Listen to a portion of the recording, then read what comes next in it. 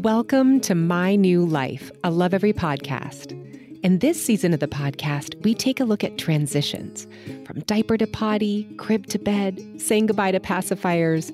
We're here to support you through all these tricky transitions and more, even the ones that we as parents resist. I'm your host, Jessica Rolfe. I remember leaving for business trips when my children were little, my suitcase standing by in the front hall, wanting those last cuddles. I'm just loving the connection, but now it's lingering. We're on the verge of tears. How to extract myself from this warm little body and get to the flight on time. And once I do, then there's the quiet aftermath, alone with a pit in my stomach.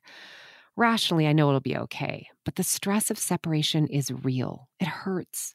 We all experience some version of this, whether it be a child sobbing for you to stay when the babysitter shows up or clinging to your leg at drop-off. It's easy to feel like you're doing it all wrong when these raw emotions take over. Today's guest reassures us that these feelings are normal. Family psychologist Ashley Warner joins me from Australia to look at some ways to make separations easier on your child and yourself. Welcome, Ashley. It's so great to have you with us.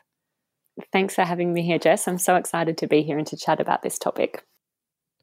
So let's get into it. So what is going on? What is causing our babies and toddlers to get so upset when we leave the room? Starting with babies. Yeah, so what's a really important thing for parents to understand is that attachment develops over many years. So what happens is babies and toddlers and even preschoolers, they're still finding ways to feel connected and close to us when they're apart from us. So what we know for babies is that they need, in about the first year of life, they need to be physically close to us. They need to be touching us or smelling us or hearing our voice or seeing us in order to feel close to us. And we know that attachment is our preeminent need. It's our most important need. So when babies aren't with us through the physical senses, then they start to feel alarmed because their brain's like, well, hold on a second. Where's mom? Where's dad? What's going on? So as they get a little bit older, they start to find other ways to feel close to us as we might start to pull apart, as we might start to separate a little bit. And so this process takes about 6 years for kids to develop. And so when kids are 2, 3, 4, they're still really relying on that physical proximity as a way to feel close to us. That is so helpful to hear that it's this long span, right? Like I think that sometimes we think that it's happening, there's an acute moment or there's a phase, but it's actually, you're saying that it goes on for a lot, quite a few years. Exactly. So Dr. Gordon Neufeld's model of attachment has been really helpful in understanding this, because I think traditionally we've always talked about kind of secure or insecure attachment, but what he has articulated so beautifully is that it really takes 6 years for children to deepen their attachment with their caregivers.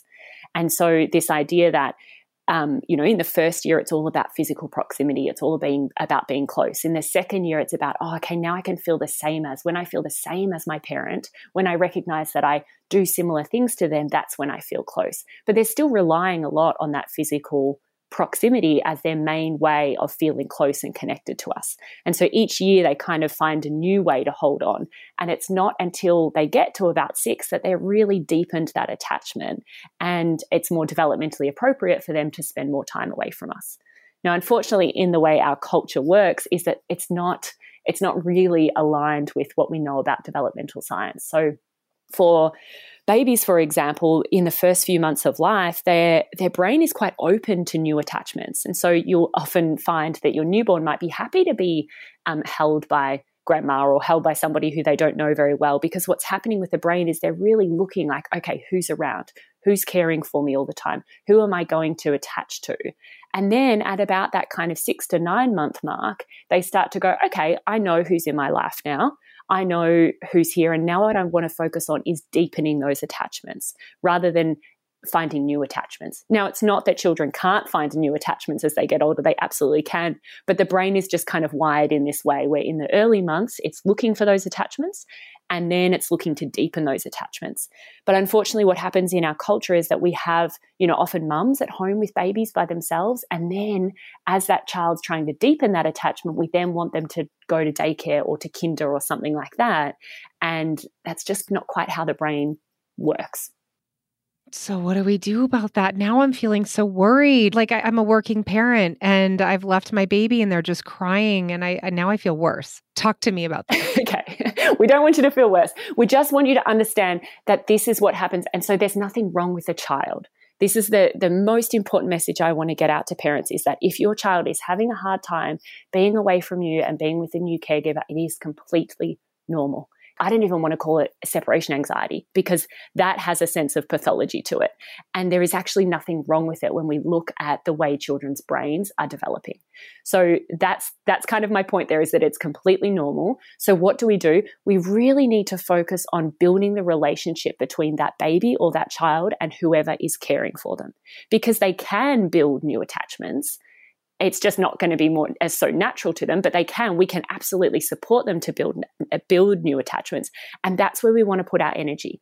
We want to put our energy in helping that child or that baby feel connected to and close to the person who is then responsible for caring for them, because that's what's going to reduce the alarm. And that's what's going to deal with the heart of the matter, rather than what we tend to do is we just focus on the behavior or the symptom, or how do we get the drop off right, or how do we stop the crying.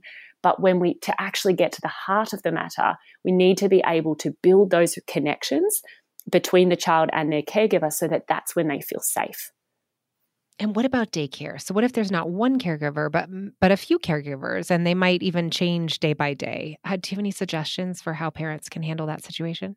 It's super challenging when they do change, but it is just about trying to find ways, like even finding ways where that child can be similar to that person. So finding out who is in the daycare, who are the main people, who's around, and how can we connect our child? How can we find similarities? How can we say, oh, you know what, they love Lego too? Or, gosh, did you see the way that she smiled when you walked in? Oh, she was so happy to see you this morning. So we're really kind of, what it's actually in the attachment research, it's what's called matchmaking.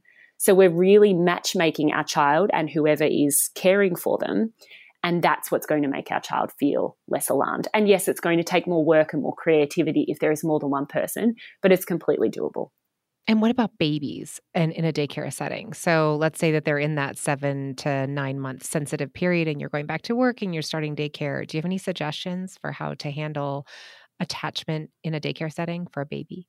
Yeah, so it is similar, but we just have to, what's really important is that when we leave our babies in the care of somebody else, especially so our little babies, they're going to be watching the way that we interact with that person.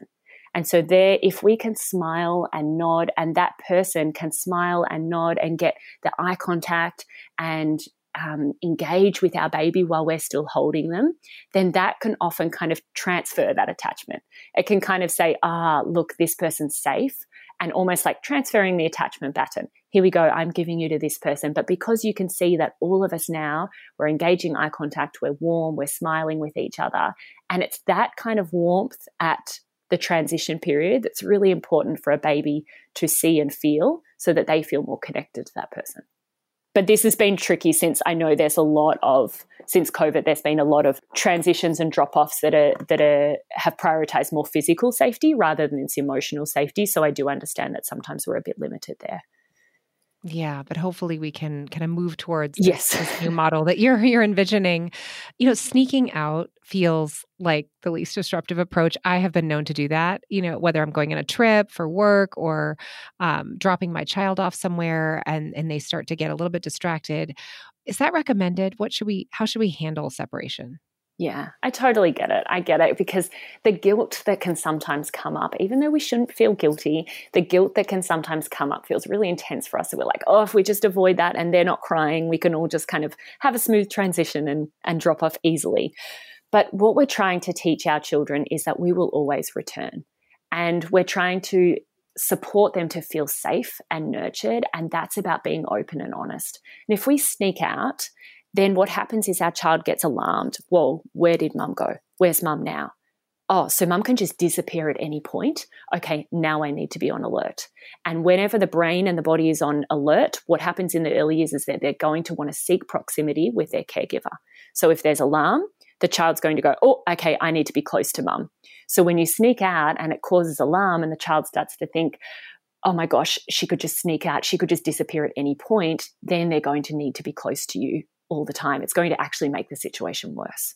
We really want to be really honest and to understand that the emotion is telling us something about what's going on for the child, and the emotion is actually the child trying to solve a problem.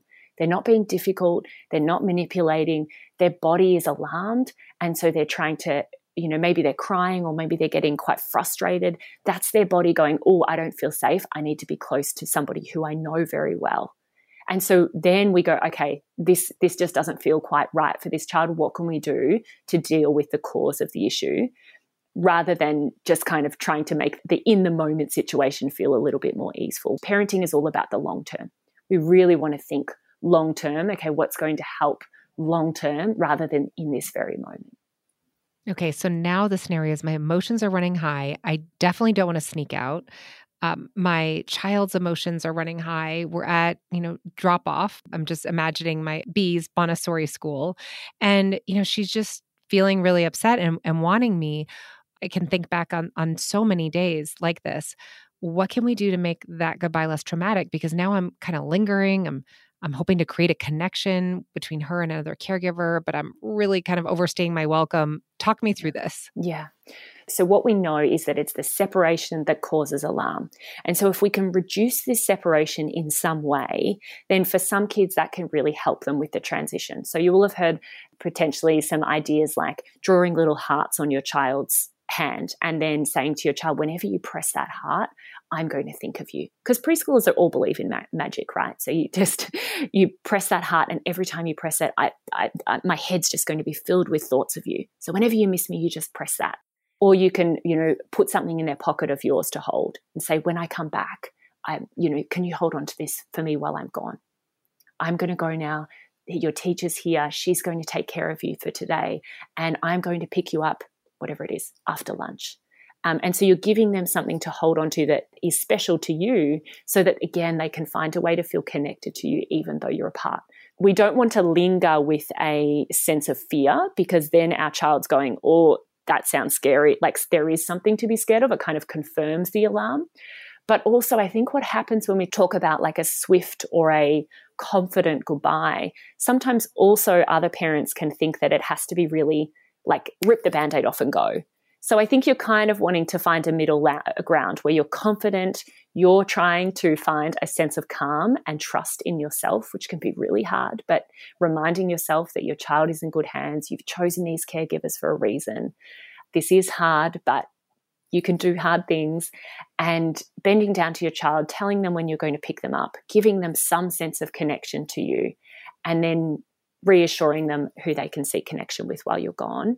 But what I wanted to add was, for some schools and for some parents, they are happy for you to stay a couple of hours in the background. Not all schools are going to be. But I just want to reiterate as I'm talking about that that's okay too. So when we're talking about the swift drop-off, we're talking about a sense of confidence, but it doesn't mean you can't do a slow, gradual release if that works for your child and your school.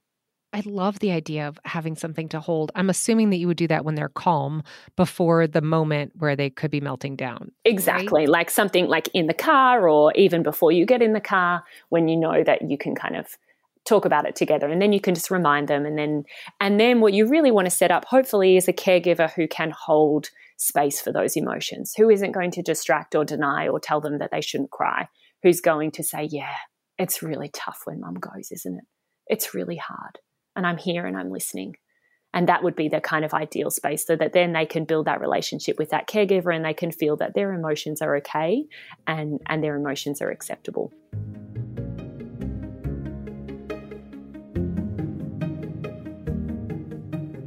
Have you heard of Lovevery? We create play kits designed by experts to help develop your child's brain. Every 2 to 3 months, a play kit is delivered to your home. It's matched your child's age and what they are hungry to learn. We've done all the research so you don't have to. Go to lovevery.com to learn more. LOVEVERY.com.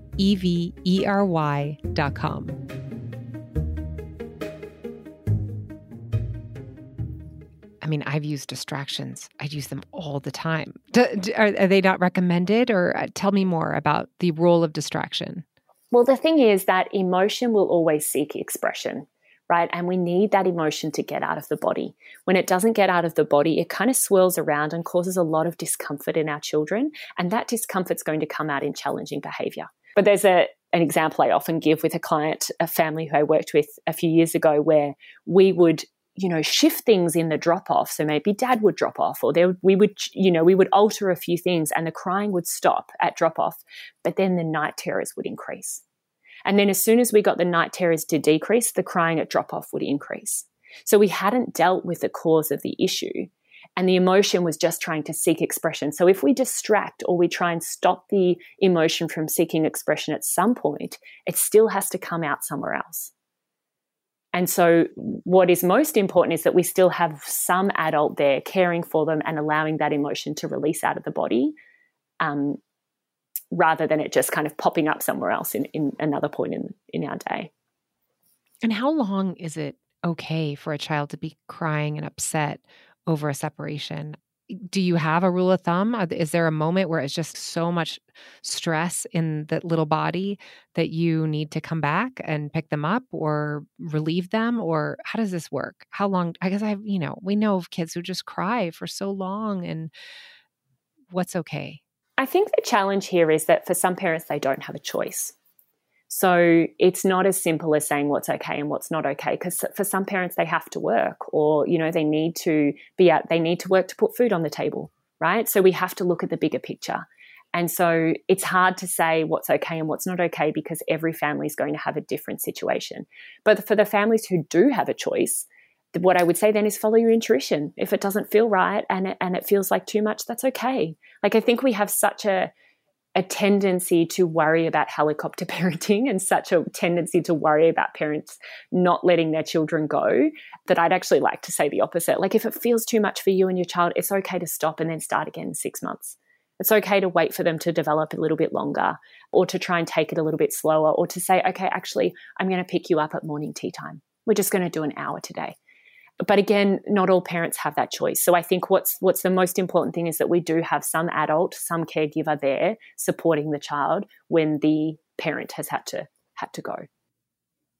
Yeah. And it's so nice to hear. I mean, we can go back into the room if this crying is just more than we can handle ourselves too. Is that okay? Absolutely. I never give out advice that I wouldn't do myself, and I wouldn't be able to leave my child. So I totally get it. We are wired to respond to their cries because their cries are telling us something, right? And sometimes their cries are an emotional release, but in this drop-off situation, their cries are telling us this feels scary and alarming. And so I think we have to just be intuitive and do the dance. Sometimes, yes, we're going to have to just deal with this separation. Other times we can decide to make it a little bit slower. I think one of the things that is important to understand is more so how is our child when we pick them up? So when we enter back in the room after the separation, can our child make eye contact with us? Can our child greet us? Can our child say hello? And not because, I'm imagining a 5-year-old, oh, hi, Mum, I'm playing Lego, I'll be there in a second. Like that kind of, that child's clearly fine. But the child who can't look at you and can't make eye contact with you, now that tells us that separation has been too much for that child. And so then we want to go back and go, okay, what can we do differently? Can we reduce the separation, or can we focus on building more relationships with the people who are there? But that's a sign of a child who's had too much alarm, and that's been too much for them. I remember when I went on a trip and we left our first, my husband and I left our first with my mom for a week. And I was so excited for the reunion. I had missed him so much. And I put my arms out and I was waiting for him to run to me. And he ran to me and he started hugging us. And then he just started kicking. And he was so mad and he pulled away. He was so mad. I didn't anticipate that. It was very emotional for all of us. Yeah, it's so hard because what happens is, so there'll be alarm and frustration building. And once he goes, oh, you're here, then the frustration can come to the forefront. Because what happens with young children is we only ever see one emotion at a time. And so once he's kind of got in proximity with you, then the frustration that was building of him not being able to see you now comes out. And we know that frustration then often leads to aggression in those early years. It's really tricky as a parent because you're so excited and you really want them to be excited back. But then it's just about like, okay, that happened. Like we can get through that. And how do we use that for next time? How do we know next time? Like, could there be little notes that we leave? Could there be little treasure hunts that we leave while we're gone so that there's these little moments of connection so he doesn't feel such a big separation from us while we're gone? Or how do we adjust next time so that that separation doesn't feel that intense? But it's not about moving into, thinking that our children are traumatized or we've done anything complete. Like, it's just about going, okay, this is what happened. Now I can see what my child's capable of. Because the other thing that happens is we have this expectation that all children should be able to do the same thing at the same time, right? So all 3-year-olds are expected to go to whatever it is, school for a certain amount of hours. But we know from development that children don't ever develop at the same time.